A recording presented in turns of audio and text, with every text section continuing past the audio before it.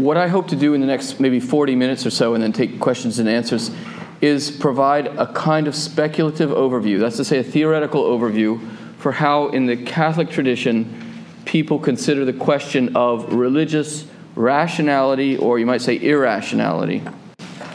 Look, the traditional Catholic conviction is that there are all kinds of ways human beings often fail to be reasonable. And it's true also in the order of religious behavior. So in a certain way, the people who are especially skeptical about religion because they think it leads to irrationality or it's based on irrational principles are not entirely in every respect enemies of the tradition of Catholic thinking. But you can go back and speak more radically and say, well, where in the tradition are the first criticisms of religious irrationality? Well, I mean, fundamentally in the Western tradition, it's in the Judaic revelation or the claims of the biblical prophets to expose the religious irrationality and superstition of the human race. So actually, if you find the sharpest critiques of religious behavior typically in the Old Testament prophets. And that continues through into the New Testament and became thematic in the early patristic period, the first 500 years of Christian thinking. And you find it in, say, Augustine's City of God, where he goes on a rather intensive critique of Greco-Roman religiosity and tries to expose what he thinks are the irrationalisms of a lot of pre-Judaic or non-Judaic pre-Christian religious traditions. So you could then, worry about that being too exclusivist or too narrow-minded or not open-minded or maybe not self-critical enough. That's an interesting question. I'm just speaking about some historical background before I give the real presentation. The other side of this is you have a critique of religious irrationality in the Western tradition that stems from Greek philosophy, and you find it in Plato and Aristotle, who are in some sense arguably religious men, but they're worried about the gods of the poets, as they say, and the myths of the city. And they do offer rather sustained, rational, critical, philosophical reflections on the limitations or irrationality or superstition in human religion. And that tradition goes forward in different branches, but one branch becomes extremely skeptical about all religious behavior, and you find that specifically, for example, in Lucretius, in the ancient philosophers contemporary of many of the Greek fathers of the church. And then you find it re-emerge in very powerful ways, a little bit in the Middle Ages with the so-called Latin avarists who criticize the whole idea of revelation, but especially in the Enlightenment. And you get the moderate Enlightenment, so you get people like Locke who think that some philosophical warrant exists for belief in the existence of God, but taking revelation seriously is potentially intellectually dangerous. And then you get the more extreme Enlightenment like Spinoza and arguably, I think, Kant, certainly Hume, who argue that all religious credence is effectively superstitious and intellectually irresponsible and morally dangerous. Benighted. Benighted at best, dangerous at worst. So that's a lot of stuff. You have the kind of biblical and Jewish and Christian tradition on the one side in the West, and then you have the philosophical tradition, and those things go in different, there's like a complexity to the philosophical side. But after just having given that very brief, perhaps intellectually irresponsible postcard view of things, let me say that in the 19th century, the Catholic Church weighed in on this in a more theoretical way at the First Vatican Council. The First Vatican Council was an ecumenical council of the Catholic Church that has a dogmatic import, and they produced two documents, one of which is called De Filius, in Latin, Son of God, which is on the relationships of faith and reason, and which touches on all these historical issues by trying to adjudicate what is rightly reasonable in the order of natural philosophy or philosophical thinking about God, and what's reasonable in the order of revelation, and how do they harmonize. And I'm going to give you a brief sort of summary of that view. So what I'm going to give you here, and which is on your handout, it's the side with the arrows and the schema, which I'm going to work from for the lecture, is the kind of Vatican I, a Thomistic, kind of in the spirit of St. Thomas Aquinas, a Thomistic rendering of Vatican I on the relationships of faith and reason. And after I've done that, I can talk a little bit about religious irrationality.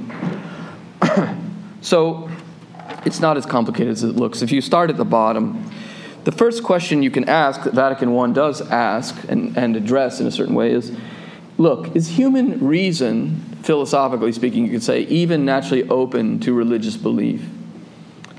And that's really asked the fundamental radical question, can any religious credence or any acclaim to revelation even be treated seriously without in some way doing harm to the human intellect or the human mind? And that really is a fundamental claim about the range of human knowledge. Does human knowledge really, in a certain way, well, to take a very commonplace contemporary criticism of religious belief that's derivative from David Hume, if you are a certain kind of empiricist, you want to be able to say that the aspiration to know things beyond the immediately empirical sensible realm is irresponsible. We live in the world of sense impressions and things we can measure and things we can know through the senses and construe, ideas we construe from ordinary common human experience. And to go beyond that realm or that range of knowledge is in some way willful and not rationally warranted. Okay, so Vatican I responds to that there are many factors or features of human experience that lead us to open naturally to pose religious questions. And I have here when the arrow is opening up toward God. That's the idea. Okay, the natural human reason is opening up towards God. You have diverse inquiries that open reason to the possibility of knowledge of God and revelation. And you can go across the little line I've got above the arrows: metaphysics, ethics, science, and the cosmos. By metaphysics, I mean that the human intellect can attain a range of thinking about the world that asks causal questions that go beyond merely the study of empirical and material features of reality. In other words, something beyond just the knowledge we gain through the natural sciences or kinds of knowledge that track really closely onto the natural sciences. So, for example, you can ask questions about the cause of being of things, why things exist or don't exist, either individual things coming into existence and going out of existence, or the whole sum of things that we experience, insofar as they're all in some way contingent beings. Why is there a world of contingent beings? Is that even a permissible question? Well, the Catholic Church says, just from a philosophical point of view, that's an entirely permissible question, and actually quite a reasonable one. And it opens the mind to the question of the existence of God. Is there a transcendent creator giving being or existence to everything that comes to be and comes into being and goes out of being? Is there something that's non-contingent, that's permanent or eternal beyond the things that are passing? And there are other questions like this we get asked about the nobility, the diversity of degrees of nobility in things like degrees of beauty. Does the beauty of the world around us, the beauty of the human person also, the beauty of the human spirit, the degrees of perfection of the beauty of the human intellect or moral beauty, degrees of moral beauty in human beings, does that raise the question of whether there's a transcendent author of the beauty of the world, the beauty of the human person? I'm not answering the question. I'm just saying the question is legitimate. And so you can also think about intelligibility in the world.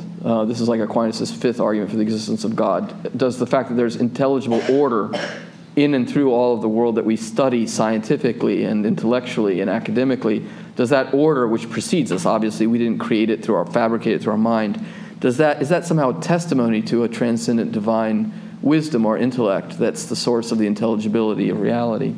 Okay, those are all legitimate questions, so say the Catholics in the Christian tradition. Okay, second, ethics. There's all kinds of questions about justice that are not answered just by looking through a microscope, doing studying chemical equations and or the mathematical sciences, or the study of particle physics. You can't actually get to any important principles or conclusions of human justice, of how society should be ordered, just by looking at physical, sensible features of reality. So that shows you right there's a dimension of human morality that we operate with all the time. Like you wonder about whether the exam grade you got is fair, or whether someone said something to you affable or ineffable, whether someone was kind to you or unkind, just or unjust, fair or unfair. All those kinds of worries aren't really purely empirical worries. And so then the question becomes, well, what are they? They're worries about human acts and acts of human freedom. And human freedom is another thing you can't see through a microscope. This suggests there's another way, a pathway through reflection on our human ethical experience where we strive to be happy, to try to find fulfillment, which opens up the question of religion. Does religion constitute a way of access towards human happiness or human flourishing, or does it necessarily diminish human happiness? Are all the religious people always more unhappy than all the non-religious people? Okay, it's an interesting question. It may not be subject to a sociological empirical study or psychological analysis. It may be a really kind of more deeper philosophical question. Are you bound to be unhappy because you're unreligious, non-religious? Maybe not. Maybe it's a very hard question. And then science and the cosmos, science and scientific study of the cosmos themselves open us to questions that are potentially religious in character, because there are limit questions. You have to be careful with this, because you don't want to kind of fall into what's so-called a God of the gaps theory, where we don't know what happened before the Big Bang, so we better posit God to have done it, or we don't know how life came into existence 5 million years ago at the beginning of single-celled organisms, so we better posit special creation by God. I'm not talking about that, but I do think the more you study the world scientifically and try to understand the strange shape that the cosmos has, that the modern scientific world picture gives us, in which things originated maybe 14 billion years ago through the Big Bang, and the conditions in which life could emerge arose in our solar system at least, and then you had single-celled organisms 5 million years ago, and then you get an evolution of more complex organisms, and then eventually sensate learning, interiority through which animals learn, and eventually the emergence of us self-conscious, complex animals that are reasonable and free and asking questions about why the cosmos came into being. There's a sense in which the serious study of the cosmos elicits wonder, and instead of shutting down all the questions and answering them all, it actually elicits a lot of questions that science itself can't answer, or at least I think it's adjacent to philosophical questions. It leads you it's very proximate to deep philosophical questions that can be asked by anyone who studies modern science seriously, that the sciences themselves don't necessarily resolve. Okay. So there are stronger, all I've made so far is the claim of the traditional Christian philosophical tradition that there are good reasons to wonder about whether the world is open to a religious horizon of explanation. Can we rightly wonder if the world is created by God? Now, there are stronger claims. The Church makes at Vatican I the claim, which I'm not going to try to defend tonight, that you can demonstrate by rational philosophical argument that God exists. And I do believe that's true. I spent a lot of time wondering about that and studying different arguments. And I think lots of traditional arguments for the existence of God fail and are bad arguments. But I think there's a lot of traditional arguments for the existence of God that work. And I've written about that in the book that Jason mentioned, Wisdom in the Face of Modernity. And I've also given you a reference on the back sheet of your paper to a recent book by Edward Fazer on the subject. And Robert Sokolowski has a very good book on this subject I've mentioned. So those give you some references of things you could explore. But even if it's true to say that it's philosophically warranted to believe that God exists, and that's, of course, something I'm just proposing, not demonstrating, that's different than believing in revelation. And that creates new questions and problems. Okay? So is it reasonable to believe in divine revelation? Now, the Church argues that there are good rational motives to believe in revelation, and I've given you a bunch of texts you can look at later from Augustine Aquinas on the warrant of belief on the back of the page. I mean, the argument by a metaphor would be this. Suppose through no fault of your own, maybe a war, as a baby, you were separated from your parents, and they couldn't find you and you couldn't find them. And you grew up a involuntary orphan, trying to find your parents and they trying to find you, as it were. And you eventually were able to acquire knowledge of their existence, that they exist. My parents exist.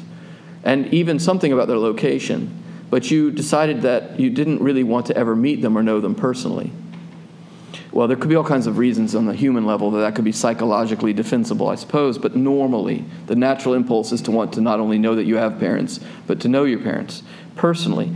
So now it's just a poor analogy, but the likeness and unlikeness would be to the fact that in a certain way it's one thing to know that God exists, but the rational motive for divine revelation is to come to know God personally, to be in a kind of personal relationship with God, as we say, by grace, to use the language of St. Paul in the New Testament, to come by grace to know God.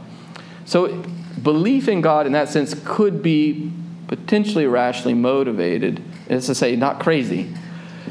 It could be not crazy to want to know God personally. It could be an intellectually responsible thing. to want to know not just that God exists, but to know God in a deep way. And it might lead to human flourishing, analogous to like having loving parents leads to human flourishing. But there are obviously problems, which are that there are many claims to revelation. Many of them are mutually incompatible. Some of them seem evidently unreasonable. And there's a widespread history of human religious traditions. So how do you even begin to adjudicate or make judgments about what you might reasonably investigate or believe? Now on that, we go to the top of the page, where the Church at Vatican I talked about different degrees of rational intelligibility in the revelations itself. So in other words, this is not an idea. So let's be careful here. The Church is saying you don't just blindly believe and turn your brain off when you enter the door of the church and blindly believe everything. That's not the idea here, actually. The idea is that the revelation is deeply intelligible, and you may have difficulties with it. There could be reasonable objections to it that need to be worked through, but there are also profound patterns of rationality and intelligibility in the divine revelation. And so the revelation can stand up to scrutiny. But what do you mean by that? Well, actually, there are different ways that revelation can be reasonable or unreasonable. So I'm going to go through them, and I'm going to go in descending order. So one way is just by the internal intelligibility of the theological mysteries proclaimed. So the whole idea of revelation is that you're getting knowledge of God that's intellectual and personal. You know God personally, and you know something new about God you couldn't know otherwise. So it's not, the idea is not just that you have to be able to prove everything. That would defeat the purpose of revelation. The whole point of revelation is, in a way, beyond what you can prove or disprove philosophically, you can learn things that God gives you, like giving you knowledge. Just kind of like the way a human person can give knowledge to another person about themselves that is not immediately observable. God can give us information about himself. And the great Christian claim is that God is a mystery that we call the Holy Trinity of Father, Son, and Holy Spirit, and that God has revealed himself in Christ. So the first sort of claim about rationality is whether the very claim is internally intelligible or coherent. And there's lots of ways to pose that question. One is a question about whether the historical claims of the religion are demonstrably true or untrue, or at least defensible. There's a book going, this is maybe not of absolute vital importance to you in Ireland, but there's a book that's going around in the United States right now that's very important among people in the Mormon community, written by a former elder of Mormonism who left the community, and he starts by talking about why he had rational difficulties with the Book of Mormon. And it's interesting, the first thing he notes, on the first page, is that the Book of Mormon claims to be 3,000 some years old, but it quotes repeatedly the King James Version of the Bible in its original English form, and with the words in italics that the translators put in there purposefully to show that these were interjections, not in the Hebrew or Greek. But the Book of Mormon claims that the angel Moroni dictated it, in that form, which is King James English, with the little italicized passages in it. That's highly discrediting for the rationality or coherence of the claim of a historical revelation, right? At least arguably it is, and it causes a lot of perplexity to people who were raised in that tradition. But there's other questions about, like, for example, internal coherence of the mysteries themselves. So say, for example, Catholic claim that the Trinity is of monotheistic Trinitarianism, that God is both one in Trinity. In some ways, that's the ultimate mystery of Christianity. Does the affirmation of the Trinitarian persons implicitly, in some really more or less clear way, overturn appeal to the fact that God is one? Can God be Trinity and be one? Of course, everyone in the Christian traditions argue that this is possible and that there are profound analogies for this mystery given on the first page of the Gospel of St. John. In the beginning was the Logos, and the Logos was God, and the Logos was with God. Logos in Greek is concept or word or idea or reason, that the eternal Son is an eternal, immaterial emanation of the wisdom of God. So in God there's an eternal emanation of wisdom, we call the Son, and an eternal emanation of the Holy Spirit, of love, we call the Holy Spirit. And that's a mystery that cannot be proven or disproven by natural reason, according to the Christian tradition. Well, it's an interesting debate, but the point is, looking into that is part of the question of rational warrant for the revelation itself. Did the Jesus of history correspond in some way to the Jesus of the New Testament, as he's presented in the New Testament? Obviously, Christians are going to have to argue that there is correspondence between what the New Testament presents about the historical Jesus and the actual historical Jesus, to make clear that the belief in the revelation is warranted. Okay, so there's one idea about, like, is the revelation got a kind of internal coherence? But the second criterion is kind of like, does the revelation enlighten our understanding of the world? So this is the argument, like, okay, maybe you've defended the idea that there's a revelation of God, and maybe it's actually reasonable to believe in God, but does it change or affect our understanding of the world? I mean, is it relevant? And actually, this is a traditional place that the church also argues there's a kind of rationality to revelation. A famous case is the teaching on original sin.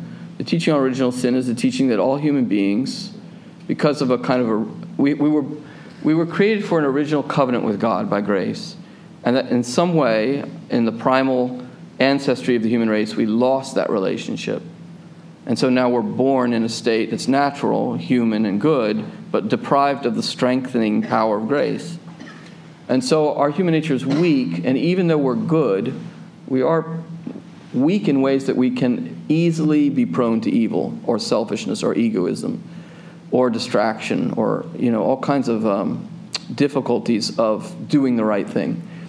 And that this weakness is present in us individually, it's present in us in our families, it's present in our civilizations. It doesn't make us evil.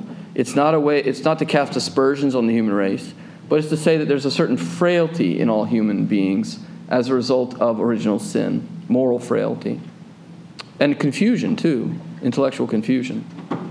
Okay, the mystery of original sin is not provable or disprovable by natural philosophical reason, because of the mystery of the rejection of grace or the lack of grace, which is a mystery of faith. But when you read a thorough description of the consequences of original sin and the weaknesses of the human condition by someone like Augustine or Aquinas, you do realize it explains a lot. I mean, it casts a certain light on the human race. And in a certain way also the claim of the atonement. This is an argument of C.S. Lewis in his book, Mere Christianity, the claim that there's a kind of way in which all human beings can have forgiveness of their sins because of the death of Christ. That Christ has atoned for human sins, so all human beings can really receive the mercy of God and the grace of God and the forgiveness of God. Well, there's at least some really clear sense in which it could be, if God exists and God has made an atonement for our sins, it could be very convenient and really fitting to want to receive the mercy of God and the forgiveness of our sins and some kind of deep moral strength that grace gives us. The last two things on the list are the reasons of credibility and the preambles of faith. Now, these are things that are in the revelation that are given to kind of assuage or sustain human reason, like the philosopher in us, to give them a kind of enticement or consolation that being religious is not unreasonable. So, like, reasons of credibility are clear signs that something is happening that comes from God. The classic example is miracles. Hume is very sensitive to this argument, and so he wrote the famous treatise on miracles to argue that it's never reasonable to believe in a miracle. And he claimed to him the miraculous is unreasonable.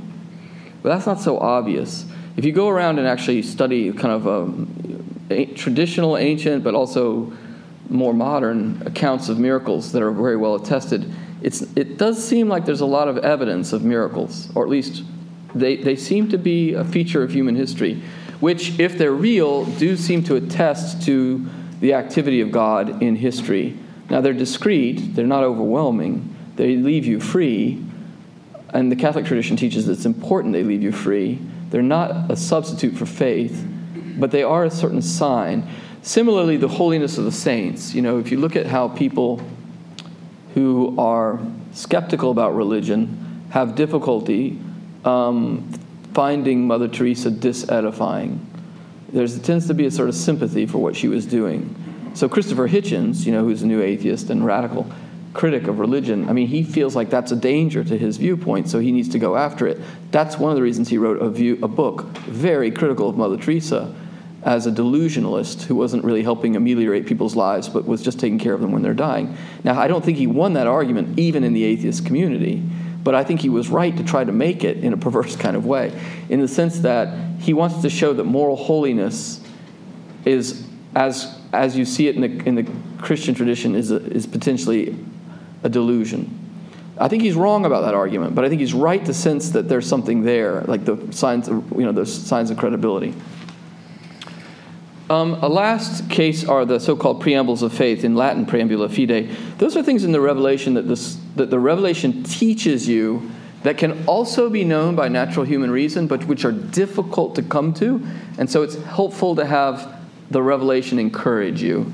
And the most famous case is that the New Testament, for example, teaches us that it's philosophically warranted or rational to believe that God exists. All right, so if you're an agnostic, you go along to a Bible study because you're feeling unusually, cheerfully tolerant of your Christian friend, and you're sitting there, and they're reading Romans 1, and it starts talking about philosophical knowledge of God. And they say, yeah, God has revealed that we can come to know God philosophically, even though it's difficult. It's interesting that the revelation there is not acting against human reason, of course, but in sort of encouraging you.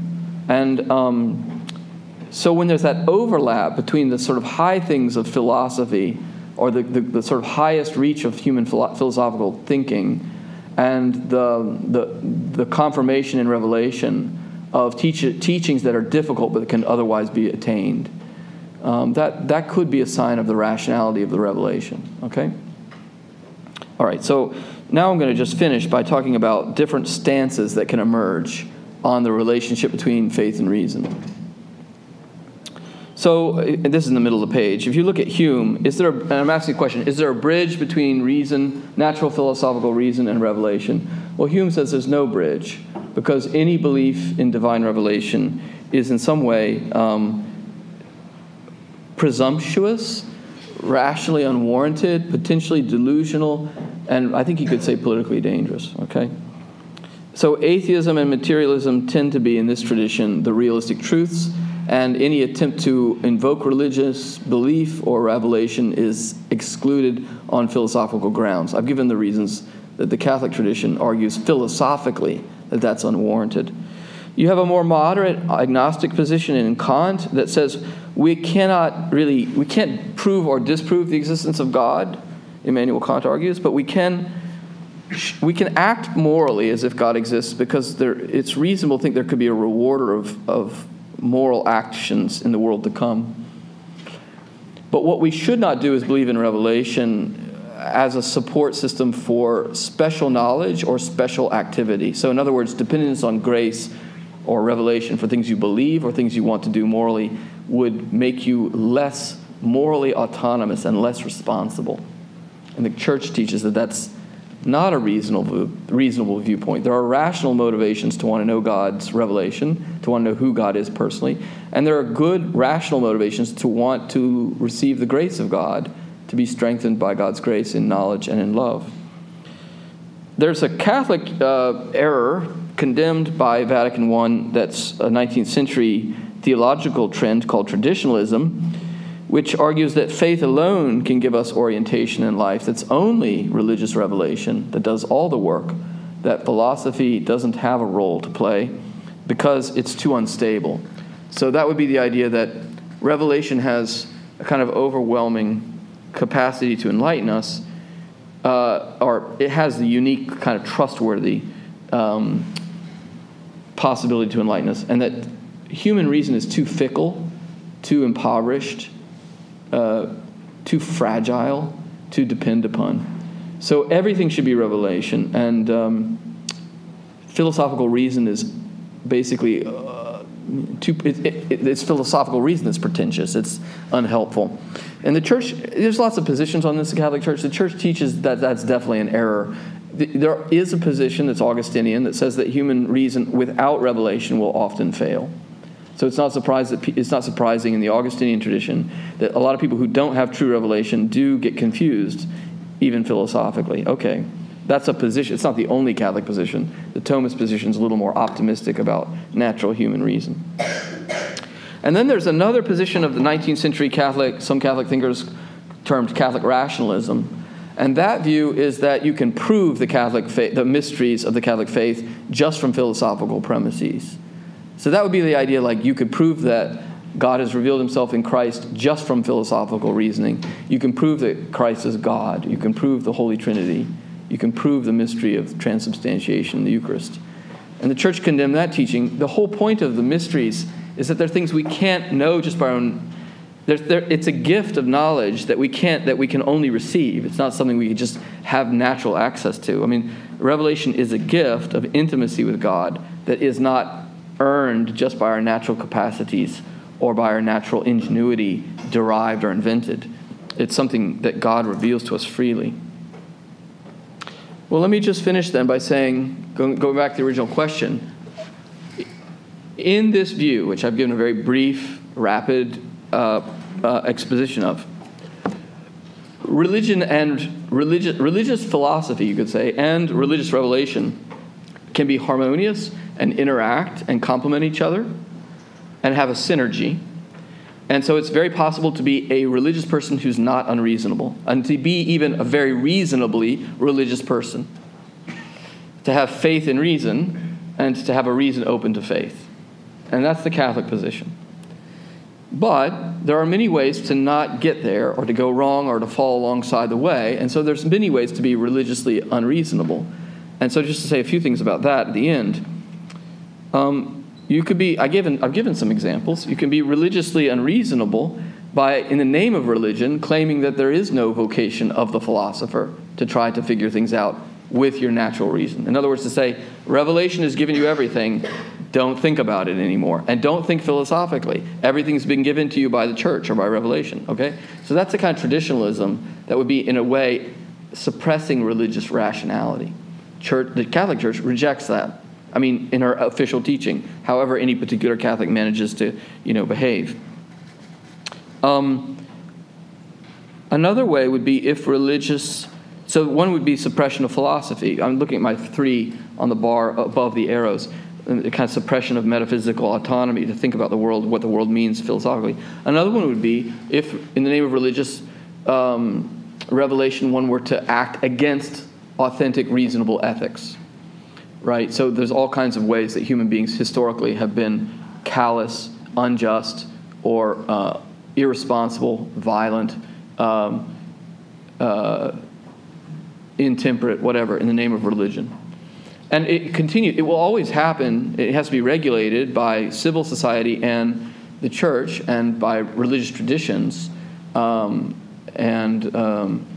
That's quite normal in a way religion is very important to human beings, actually, so it's not going to go away. And since it's going to exist in us as a natural dimension of us, and religious traditions, not just Christianity, but also the other major world religious traditions, Islam, Hinduism, Judaism, etc., since they're going to continue to exist, there's going to be always the danger within all these traditions of religious irrationality. And so the traditions themselves have to have ways to address religious irrationality in the domain of philosophy and ethics. But there's also science. And so when people in the name of religion decry or deny the legitimate conclusions of the modern sciences, that's also religious irrationality. There's also religious irrationality when people won't acquire a deep historical understanding of their own religious tradition. Like they say, look, the New Testament just cannot be studied historically. Don't study the New Testament historically. It's not allowed. Because they say because it's divine, it can't have a human dimension. And therefore it can't be subject to historical scrutiny. Well, that wouldn't be reasonable. The church has also said that. And that's why biblical scholarship should be both theological and historical at one time. And it would be, you could think of, I think I could give you other taxonomies. But the fact of the matter is, the answer to religious irrationality isn't the prohibition of religious thinking or the skepticism with regards to all religiosity. It's to acquire a really deep, harmonious vision of the relationship between philosophical reason and revelation. And Vatican I, I think, puts us a long way down the right path towards understanding these things well and rightly. So anyway, that's my basic claim is that the synergy can exist and should exist. And I think in our own era, which is more secular, at least in Europe and the United States, North America, it's imperative for some people to try to work out an integrated view of the relationship between faith and reason. And it takes time. It's a speciality. So is physics, so is economics. And this is part of the speciality of Christian philosophers and Christian theologians, is to show in a deep way the integral unity or harmony of faith and reason. So thank you very much.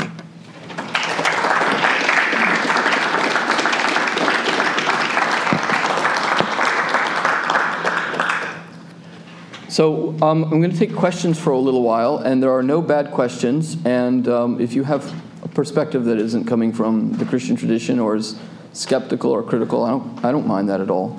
And if you could raise your hand, I'll call on you, and then if you could just speak loud enough that other people can hear you. I'll try to repeat it if you're soft-spoken.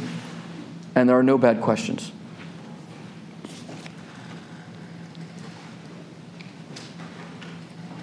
Yes, sir. Okay, so you mentioned how there is certain irrationality in religiosity. So if we go back to your earlier example of this elder from the Mormon community who has kind of backtracked on his faith, so to speak, because he kind of realized or noticed all the Bible quotes in the Book of Mormon are from St. James Bible. Yeah. That could be an example of, can we truly say that he was irrational prior to his realization? Because if reason is operating without certain parts of knowledge, can we truly say that line of reasoning is then irrational? It's an excellent question. I think there's a difference between the subjective rationality of the religious agent and the objective rationality of the tradition in question. And people move and change on that issue all the time. So you have many people who were raised in the Catholic tradition who at some point go through a crisis of questioning the rationality of their tradition. And some investigate and are confirmed in belief that the objective warrant is there for rational belief. And others, write interesting books sometimes. I'm thinking of Anthony Kinney's book he wrote after he left the priesthood called A Path from Rome, where he argued for why he left the Catholic Church. I've never found his arguments compelling, but he's a person who is intellectually honest, I think, trying to show what he was motivated by intellectually. So obviously, as you I think denote, the subjective person, the person in their intellectual subjectivity could be trying to have a coherent, reasonable view of the world, but not have come to terms necessarily with the question of whether there are objectively reasonable criteria in their religious tradition such that they should hold to it or not. And this is also, by the way, absolutely true of atheists and agnostics. I mean, I've worked a lot. I was a non-Catholic, agnostic, non-baptized person who became Catholic in college. But I've worked a lot with people also who've had that pathway, including some who were coming from very critical atheist points of view, highly intellectual, often very philosophically informed, you might say philosophically convicted atheists who just from their own rational autonomy and sort of, reflection have begun to wonder if there's truth to religion and have become Catholic. It's very interesting to watch those kinds of honest transformations of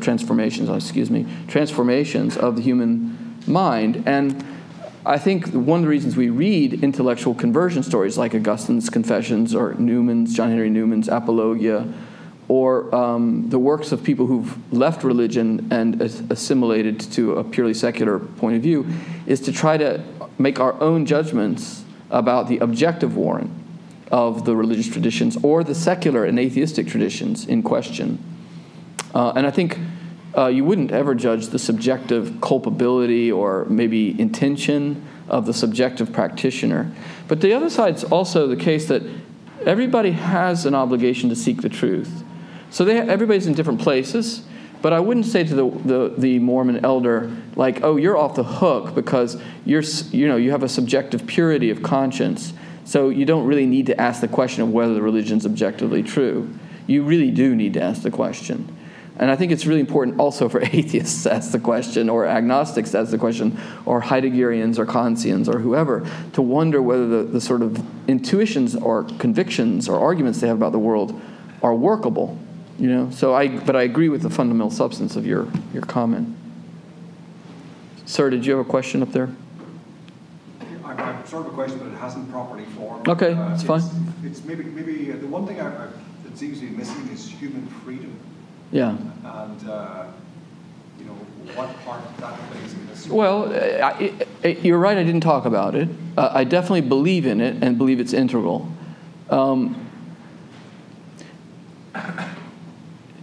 So let me just say two things about that. One is that it's true I can see a truth and find it inconvenient, and therefore not be, or what I take to be a truth, and not embrace it because of non-reasonable motivations. Right? So, for example, I could be part of a religious tradition I begin to consider or suspect to be false, but I'm very scared of abandoning it because of all the repercussions that would follow in my family life or my professional life or my personal life. And that's not particularly noble. It's totally human. It could be very understandable, but it isn't absolutely excusable. And it could be, in some cases, rather unknoble. Like the person who just, my political career has helped. I'm not really Christian anymore, but my political career has helped more when I pretend I'm Christian, even though I don't really believe all that stuff. All right, so there's the will and free, like what we love and what we fear and the attachments of the heart and the desires of the heart always plays a role, and it can in some ways that are negative. But it also does in some ways that are positive. So sometimes I don't think the heart or the will free will is moved without knowledge. But sometimes the more intuitive side of our mind is going further than our just rational deduction. And our heart is following our intuitions. Like think about when somebody, I know a couple of people who got married, decided to get married after the third date. And as a priest, I told them, don't do that. Don't get engaged after the third date. You don't know each other well enough. But in some cases, that doesn't always end well. But sometimes that does end rather, profoundly beautifully, because they just had this intuition on the third date that they could be friends for life, and they have had a beautiful marriage. That's a kind of intuition of love, but it's a kind of intuition of knowledge.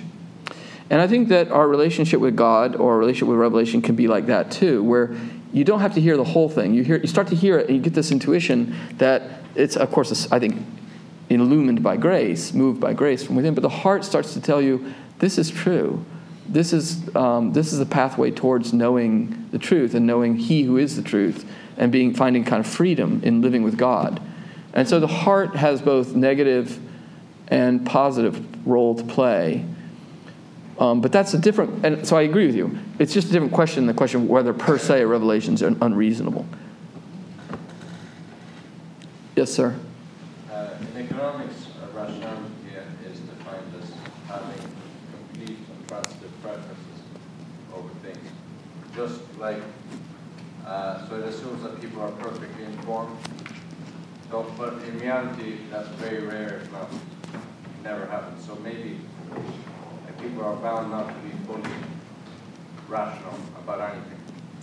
Yeah, I agree with you 100%. Can I address that? So you sound like you just gave great definition at the beginning of the Chicago School of Economics and the wonderful utilitarianism invented in my country, or perfected in my country after it was, I think, created in Scotland. But anyway,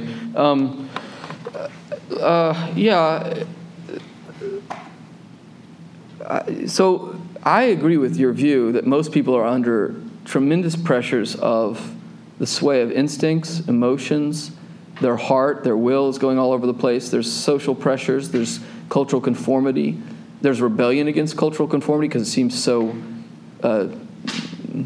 overwhelming, and then the rebellion isn't necessarily always totally reasonable.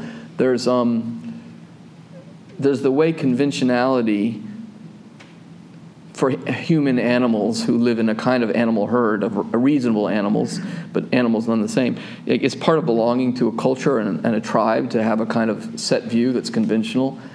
Even when those conventions change, people tend to change in conventional ways to be with the larger group. So there's tremendous forces against rationality in the human race and in tradition. And so I think a couple of things that stand, the Catholic Church teaches, there's a couple of traditional helps in that respect. Well, that's one of the reasons, actually, this is one of the traditional arguments for the rationality of the need for revelation. Because revelation comes in and gives you light if it's really from God, it gives you divine light from God to help orient you in a world of confusion. And it gives you the strength inwardly by the conversion of the grace of faith, hope, and charity, the conversion of the intellect and will, to have that fortitude to adhere to the truth even against the grain and to seek the truth. But also, because it inscribes you in an old tradition of wisdom, if you look to the best monuments, not the crazy or weird things, but the best monuments of thinking in the Catholic tradition, you then gain purchase on deep wisdom, the deep wellspring and reserve of rationality and profound thought. And it helps you be a better philosopher. It doesn't have to. I mean, you can be a Catholic who's a bad philosopher, but it can help you be a better philosopher because it alerts you objectively outside yourself to the objects of the tradition that are really good. Like, until you study Christianity, you might think Aristotle was just some old-fashioned person whose thought was displaced by Thomas Hobbes. But then you become a Christian and you think, well, Aristotle was respected by those guys, the Christian tradition, so maybe I should read Aristotle. And then you realize when you read Nicomachean Ethics that Aristotle has such a much more profound vision of human action and ethics than Hobbes. So I say polemically. But the point is, you might never even get into that question and get that Aristotelian vision of human action theory if you hadn't first paid attention to the Christian tradition. So I think it can help stable. I'm a very sympathetic to Alistair McIntyre's views on this subject in his book, Three Rival Versions of Moral Inquiry, which I think is a very important philosophical work about rational tradition and its relationship with revelation. Yes, ma'am. I think I accept that religious belief of some sort is rational or not rational. But I guess what I'd like to ask you is is the choice of a particular religious belief a rational choice? Like, what makes you choose, say, Christianity rather than another religion, and is that a rational choice? Yeah, well, I mean, actually, one of the most important people to write on this in the modern era is Newman, John Henry Newman, in his book he wrote near the end of the 19th century called A Grammar of Assent.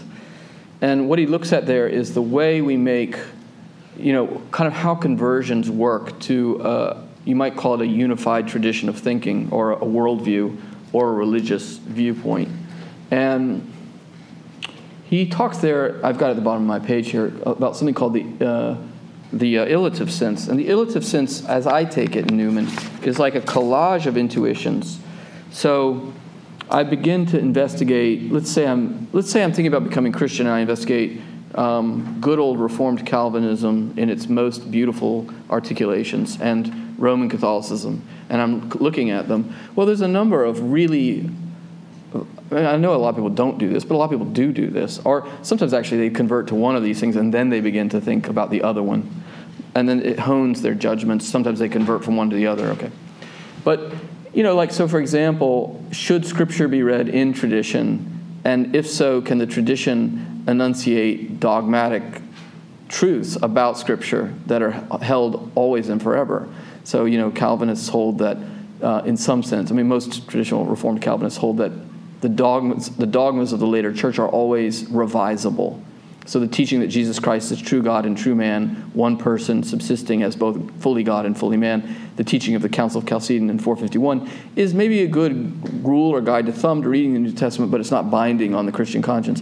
As where the Catholics argue, well, that's a conciliar formulation, that's a teaching of the church that's subordinate to the New Testament. It expresses the teaching of the New Testament, but it is also, as it were, perennially true, and is to be held, it can be enriched, it can be built on, okay.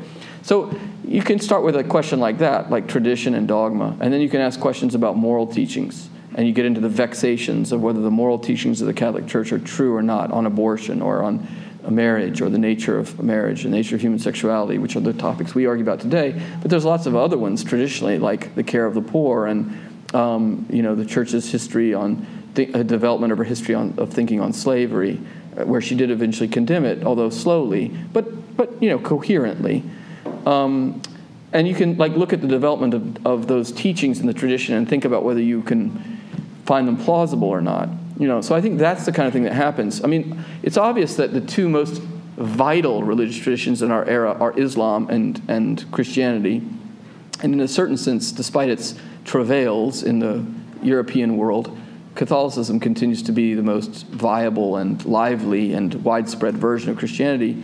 And, it is interesting, and it's not something I'm at all expert on, but it is interesting to look at the history of polemic and exchange between Muslims and Catholics, because the Islamic tradition has a very strong insistence on the rationality of the Quran and claims against the rationality of Christianity. And Christianity has a strong set of claims about the rationality of Christian mysteries and the coherence of that, and problems with the Quran as an inspired text and the rationality of belief in Muhammad as a prophet, and problems with the way Muslims argue against the Christian mysteries, like of the Trinity. And I think there's a way to engage all that should be as non-threatening to us and as intellectually important as the way we have slowly learned to engage between atheists and Christians in the West. So, I don't, at this point, it's not a matter of bloodshed to talk between Humean atheists and Catholics, although they don't talk to each other enough. And I think there are important conversations. We just saw one in the last couple of days between Muslims and Catholics that happened in Dubai. And I think that needs to develop. But I think there's, if you talk to anyone who's a serious Muslim or a serious Catholic who knows the other religion well, including people, for example, who I happen to know in my quadrant, some people who've converted from Islam to Catholicism, and they are absolutely engaged with this question of rationality, and they're very vulnerable to it. And their family members who argue against them and who defend Islam are often very concerned about, not always, but often concerned about the rationality of them becoming Christian. So I think it does matter tremendously, But I think it can be, those kinds of arguments can be conducted in ourselves and in others in ways that are, the arguments are high stake, but they can be tranquil, they can be humane.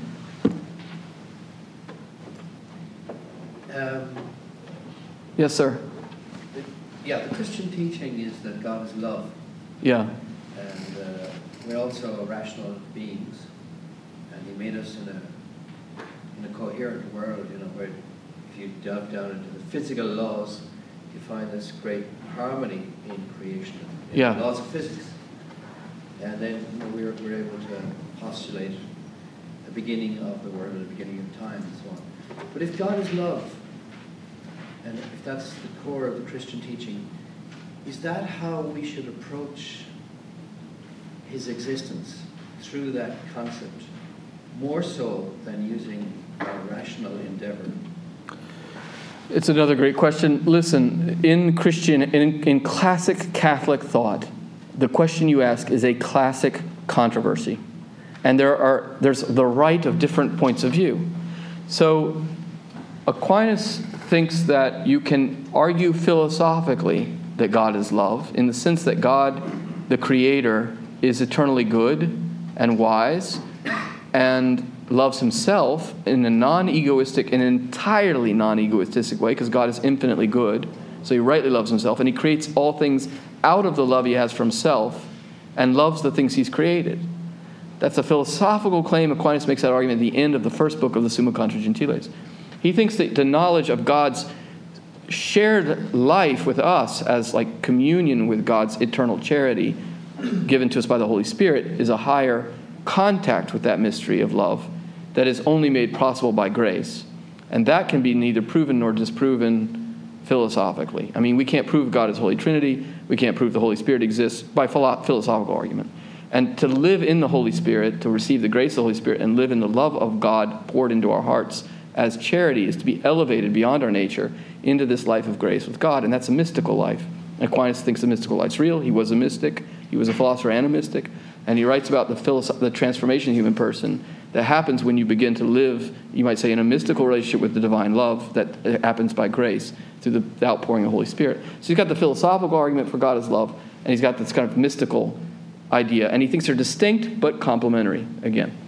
But if you go in the Franciscan tradition and you look at someone like Bonaventure, who lived at the same time and is a marvelous thinker, but very different, much more Neoplatonic, much more of a mystical philosopher. Bonaventure wants to argue that the goodness in all things, the harmonious goodness in all things, bespeaks to us not only of, it elicits in the heart a tendency to recognize God as love, and it bespeaks of us not only of God the Creator as love, but in some sense, the physical world and its perfections are indicative a little bit of the Holy Trinity and the communion of God. Aquinas didn't think you could get to the Trinity just from philosophy. Bonaventure thinks there's sort of arguments of fitting us from the goodness and love in this world to, and then there's a stronger version of this by a person named Richard of St. Victor. And Richard of St. Victor thought that the communion of persons that we experience between human persons suggests to us that there's a perfection like that in God. The one God is a communion of persons, because to be perfect personally is to be in a communion of love. So that's another tradition. The church permits all of these different traditions. I mean, they're all different ways of going. But Aquinas doesn't think you can prove, he doesn't agree with Richard of St. Victor, that you can sort of argue to the Trinity all the way from love. So he holds that first position. But, these are healthy arguments. They're not the thing you find in the modern university. But you can, if you go to, like, theological colloquia, sometimes find theologians still debating them. And they're very beautiful debates when they're conducted kind of spiritually and with some depth. Thank you for your patience and for your generous questions. It was good talking to you.